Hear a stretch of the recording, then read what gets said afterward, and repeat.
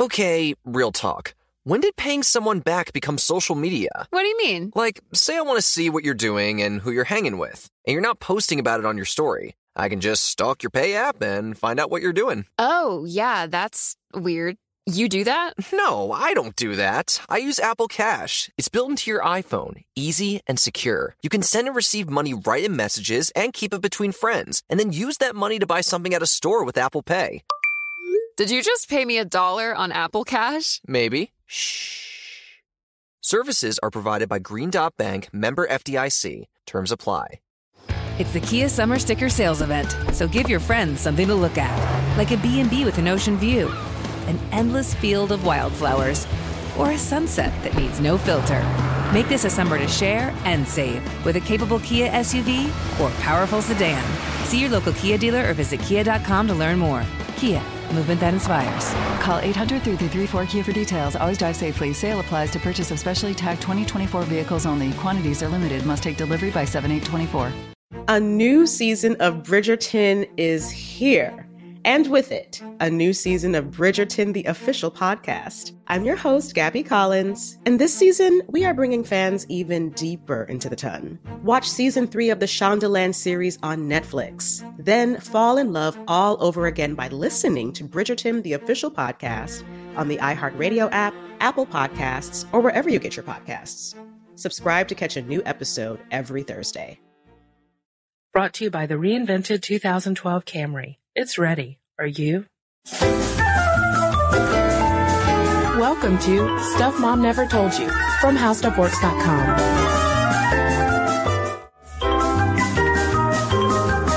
Hey, welcome to the podcast. This is Molly. And I'm Kristen. Kristen, I've got something to share that might be a bit embarrassing. Okay. Sometimes when I am killing time, when I'm just bored, and I, just can't muster the energy to even read a book or turn on the television, I go to the internet and I take personality quizzes. Oh, that's not embarrassing, Molly. Well, I've taken some embarrassing ones in my time, like what designer shoes are you? I mean, like, what who kind needs of to know that? cocktail would you be? I like know, those kind things of things like that. Yeah, like what's your perfect city to live in? Mm-hmm. And sometimes they seem right and sometimes they seem like a 10-year-old wrote them, but it's always a good time. It's fun to learn things about yourself that you can only learn by answering questions. Yeah. And I love clicking. Clicking on the internet, yeah. It's a good workout. Well, Molly, this podcast was just tailor-made for you then. It was. I had a good time this week learning all about myself. Yes, because Molly and I both explored something called the Enneagram Personality Test.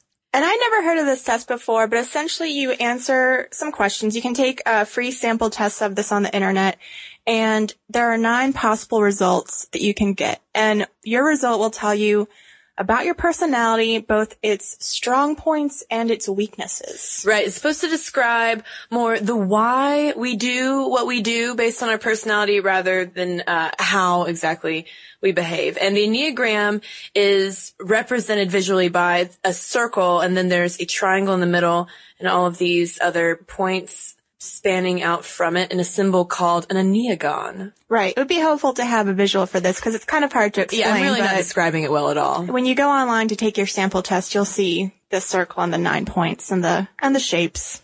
Right. And those, all the different shapes in are divided into 3 groups or 3 triads that are, kind of broken down by, I guess what sort of rules your behavior, such as your heart or your mind or your intuition. Mm-hmm. So now this might take a while, but why don't we just go ahead and go through and give a brief description of all the possible personality types? Okay, well, the first personality type is labeled as instinctive or perfectionist, and this person's core motivation is to be right, good, correct, and justify themselves. But on the flip side of that, they also have a background emotion of anger manifested as criticality and a compulsive need to improve the things around them. So you can kind of see just with that example how there's good things with all of these and there are bad things. Right. All right, the second type is the caregiver. Very helpful person, wants to be loved, wants to be close to others, very warm, attentive to others' needs, just a great friend to have. But when they don't get what they want, they become very aggressive, resentful, They just kind of act how they want, and, they want something back for all that sacrifice they've done. And then next up, we've got number 3, which is the high achiever, image focused, who is really into pleasing others, being successful, just really going for it and trying to be the best. But at the same time, they have an underlying lack of self-recognition and a problem with generating true self-esteem. They're almost so driven towards their goals that they lose sight of other things around them. All right, type 4 is the individualist. This person is very introspective, wants to express their emotions, usually through art. They're very into artistic expression. They like to think about their feelings. They emphasize, their uniqueness, but they're also very withdrawn from their emotions. They may be shy, self-conscious, may struggle with low self-image, and they might just sort of be, alienated and in their own world, not very good with relationships. And then we've got number 5, who are more of the detached type, and they like to observe and understand, become an expert in a certain subject area, and they really want to comprehend the world by understanding it and kind of making it feel safe for themselves. But at the same time, they're sort of relationship avoidant. They just pull into themselves. All right, personality type number 6. Their core motivation is to have security. They respond very well to authority. They can anticipate problems. They want to fit in. They're friendly, practical, very much about interdependence. But when they have unhealthy manifestations of type 6, then they become fearful, insecure. They're scared of punishment. They can get paranoid. They don't like nonconformists. And then we've got number 7, which is the adventurous type, and that really kind of says it all about their positive attributes.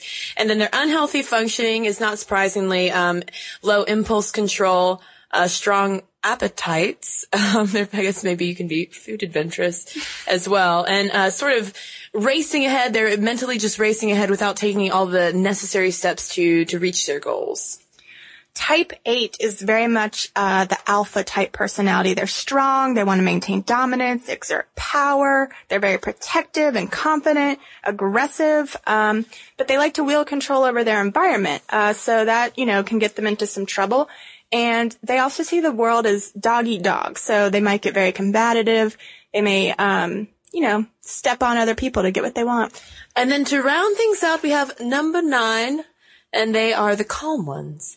Their core motivation is to feel peaceful and tranquil, undisturbed, connected to other individuals. But on the flip side, they really don't exert themselves to relate to their environment in a meaningful way. They're almost just so peaceful that they just kind of fade into the background.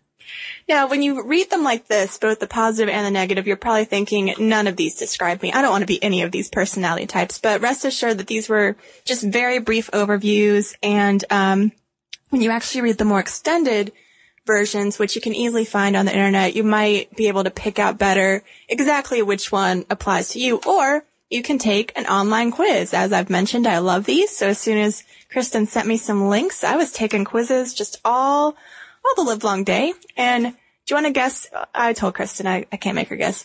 I am a 4/5, which means I love my little fantasy world. I'm constantly seeking knowledge and artistic expression, which I guess makes sense if you're a writer for How Stuff Works, because you take in all the knowledge and you put it back out into an article or a podcast.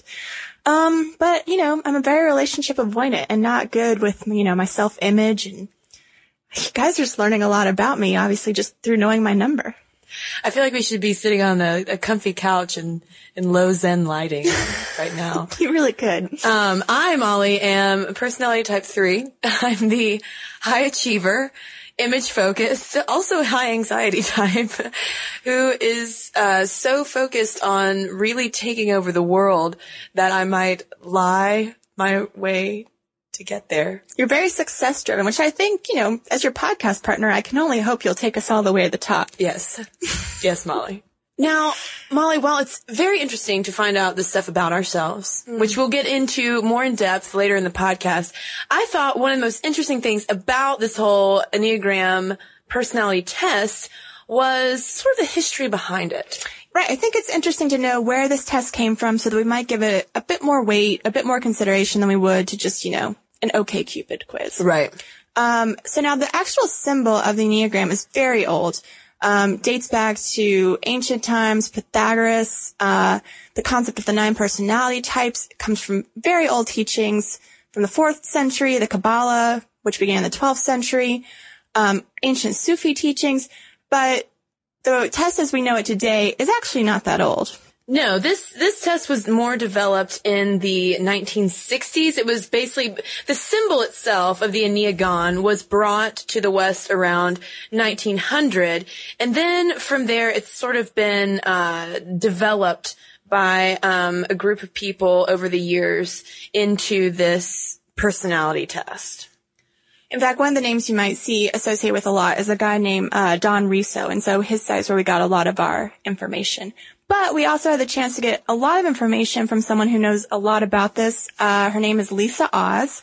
She is the wife of Dr. Mehmet Oz, and so she's been on his show a lot. She hosts the Dr. Oz show on the Oprah radio channel. She's written books, and she's very much into spiritual teaching, so she was the perfect person to talk to about this. So let's get some information from her about this. Right, because Molly, the first thing that Lisa's going to talk about is the fact that while you and I love taking these quizzes, you really don't even have to go online to take a quiz to find out your Enneagram type at all. And, you don't have to take the test. If you read the 9 different personality types fairly quickly, even though at first you'll see yourself in all of them, and then you review them and you'll say, well, I'm definitely not a 1, a 9, or a 7. And you can start narrowing them down. Usually you'll get to like 2 or 3. And if you just sit with them for a day or two, suddenly one will hit you.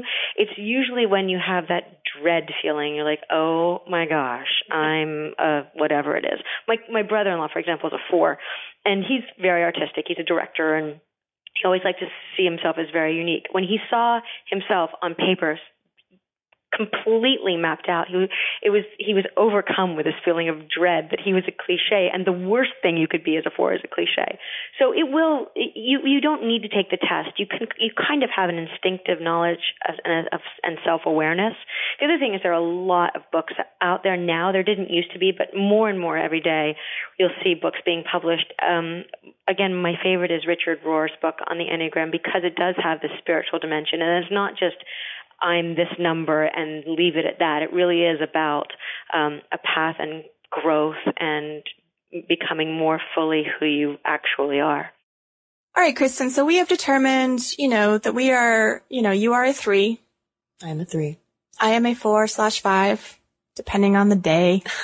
But actually, you really do, according to these teachers, you are sort of 1 all the time. It's your home base. You may see a little bit of yourself in all of them, but there's 1 that's sort of your core base. So for lack of a better, because I just can't pick, we'll say I'm a 5. What do we do with this information? Like, is it just good to know, a number you can throw around? Is it a good pickup line? Like, hey, baby, I'm a 5. See, I don't know that I would want to go out. I don't think that saying, hey, I'm a 3 would really be that great of a pickup line.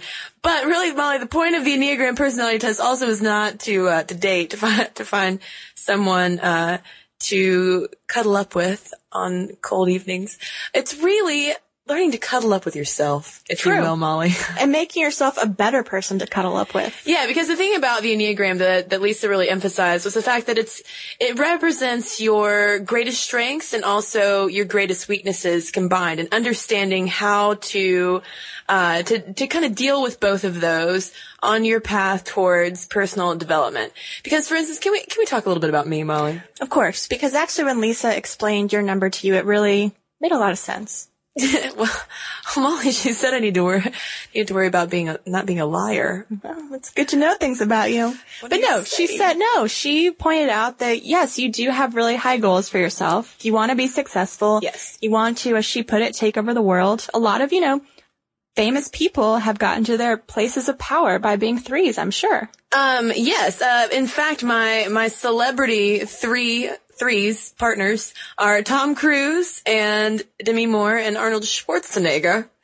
Never really identified with that trio before, but now you know. But now I know. But yeah, I mean, supposedly I have this need to be charming and seductive and drawing attention to myself in my quest for greatness, but by being charming and seductive, I might also be completely deceitful. Right. I mean, you might go and to any extent to get what you want, but just knowing that about yourself Yes. gives you the way to change that perhaps unconscious factor that you may be struggling with. And now we know that when you are trying to take over the world, that you have to try and be you have to just display the utmost in integrity. Yes. Now, Molly, enough about me. Let's talk about you. Let's talk about your 5. Okay. Well, what I've learned, Kristen, is that I can sometimes avoid this sounds awful. I mean, this is the thing. It can make you really uncomfortable when you see things about yourself. Yeah.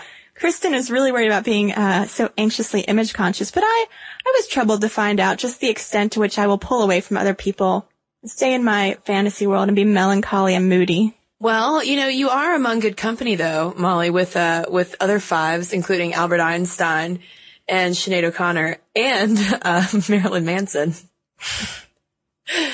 No comment. But yes, I mean, that's you. Let's go back to Einstein instead of Marilyn Manson. You can have the tendency, I think, if you are trying to explain the world to yourself through knowledge and facts, to only hang on to those. Yeah. And what I have to learn how to do is to let other people take the place of my cold, hard facts. Well, but people let me down, and facts never do. Well, Molly, now that we know a little bit, we're just at the beginning of this journey with the Enneagram, but Lisa Oz has really kind of used her number to improve herself. Could we say? Yeah, I think we could say that. So let's just hear from her about how she has used her number. Well, the way that I've found the Enneagram to be really helpful is in noting the ways that I behave in a habitual manner, just totally reflexively, unconsciously, without any awareness. The one thing the Enneagram does is lets you see very clearly that you are not as unique and special as you thought you were. And when you first see your number, you're like, oh my gosh, this is me exactly. How can I be like a million other people? But by seeing that, though, it also gives you a better understanding of yourself and allows you to forgive yourself for some of the stuff that you do and let go of your attachment to it and move on. So I found it very personally liberating. Also seeing that within the Enneagram numbers, your greatest strength is also your downfall, and vice versa. That thing which you struggle with mostly, as you work through it, becomes your greatest strength.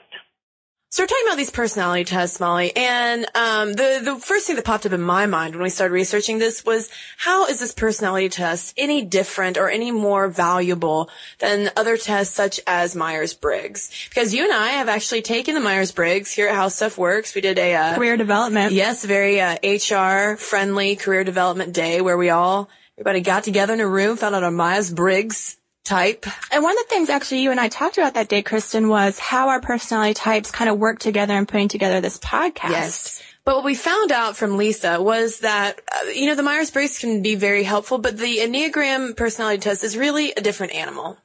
The difference between this and the Myers-Briggs, and I have taken a Myers-Briggs test, but I haven't really studied what goes into it. The difference with this is it's really something that you want to use to transcend your most habitual behavior.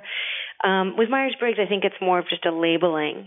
I think a lot of spiritual directors use the Enneagram so that the people they work with can get a better idea of where they are and then use that as a tool to move forward. I don't know that the Myers-Briggs is ever used in that way.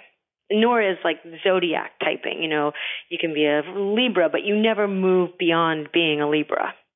So now thinking back, Kristen, I found out from Lisa that, the Enneagram is more of a path forward, whereas the Myers-Briggs just sort of labels you. You have to kind of deal with the fact that that's who you are, that you're an introvert or an extrovert, feeling, thinking, judgmental, etc., all those things. But one cool thing when we took that test was we were able to sit down together and say, how do our two personality types work together? Myers-Briggs personalities. Yes. And I thought it was pretty illuminating. It showed sort of how we work together to put together the podcast. And that was one of my questions for Lisa when we talked to her is, if I am a 5 and Kristen is a 3, are we going to be more successful? Are we going to be doomed to clash? I mean, I wanted to know really if if this was going to work out. And the comforting thing, I think, about the Enneagram test is that there really isn't a lot of information on, well, if you're a 5, then you need a 9, kind of like if you're a Sagittarius, then you need your Aries or whatever it is. I just made that up, so astrology experts don't get mad at me. But the thing about the Enneagram is that it's more just working on yourself so that you can be better towards everyone, as Lisa will say much more eloquently right now.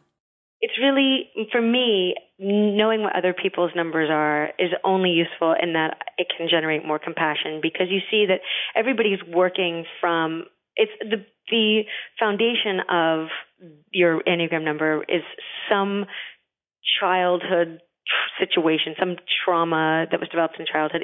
Every single reaction is based ultimately on some fear of not being adequate. So it's just the way that you respond to that, whether it's through being overly helpful or being combative or being artistic. We all are trying to find meaning and purpose and significance on these different paths. So understanding that someone who drives you crazy because they happen to be, a certain number, say a 7, and they're way too cheerful and they drive you nuts, when you understand that it's just their way of responding to the same fears that you're responding to in another way, it allows you to be a little bit more compassionate with them. Well, what a great note to end on. More compassion for other people. I think even if you don't buy into personality tests or the Enneagram or anything, any of this, I think that it is helpful to remember that everyone's got something that they're working on. Let's be compassionate. Let's not judge. Yeah, and I think that we can all agree that certain aspects of our personality cause us to interact and react to other people in certain ways and certain patterns that can probably be improved. Right. So whether your path to improvement is the Enneagram personality test or just finding out what kind of cocktail you are and going from there, we're all for that here at Mom Stuff. Yeah, we're all about exploring the inner mind. And if you do, go take your Enneagram personality test. 3s, let me hear from you. 5s, if you can bear to leave your interior thought world. Yes, because 3s, we need to get together in a collective unit to take over the world. 5s, we're just going to kind of stay with their own thoughts. Speaking of thoughts, we shall now read the thoughts of our listeners who have already written us in. The email address is momstuff@howstuffworks.com. I shall start with an email from Isabel. And Isabel and I share the same birthday, by the way. And she wrote a little story about how her birthday came to be. And it relates to our Can You Get Pregnant on Your Period podcast. We talked about how even when women get pregnant, sometimes they have spotting a week or so afterwards.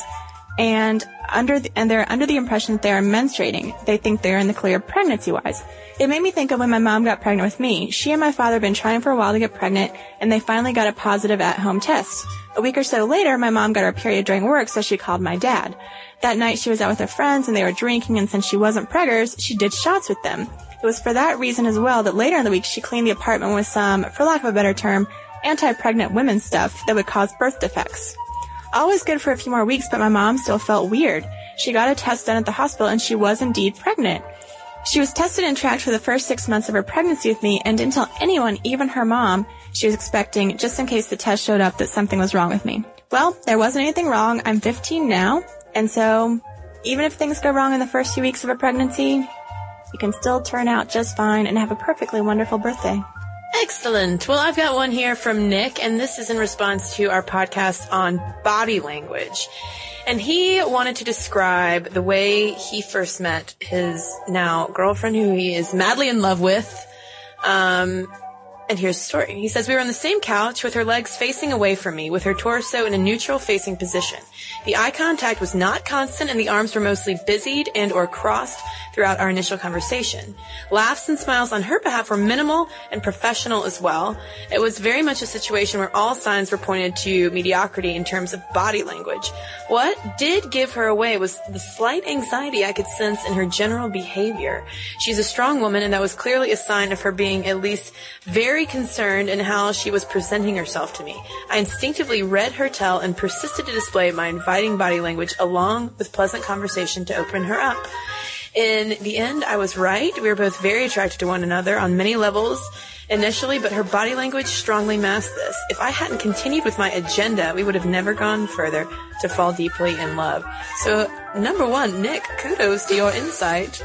And number two, congrats on your being in love. That's precious, and it's springtime. But, he does have a lesson. There's more than one tell.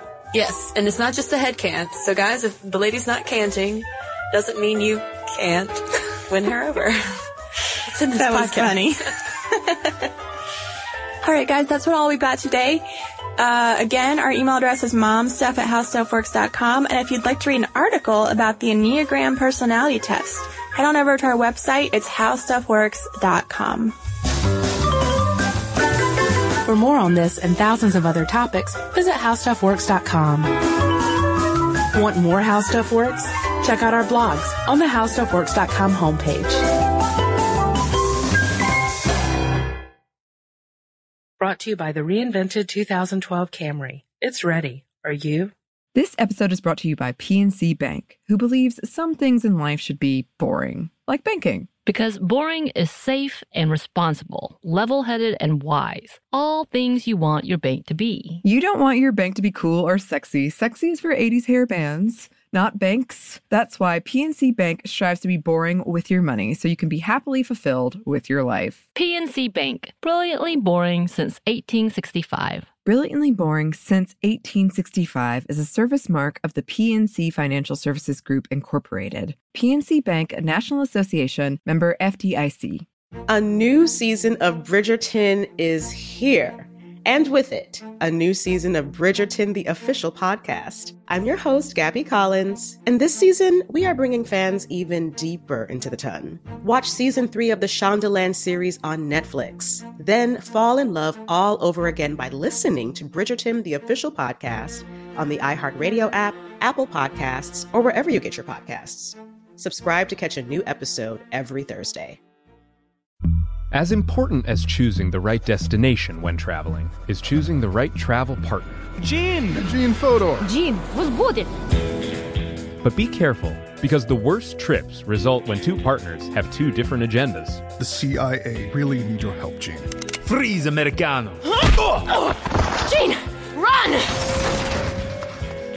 Listen to Fodor's Guide to Espionage on the iHeartRadio app, Apple Podcasts, or wherever you get your podcasts.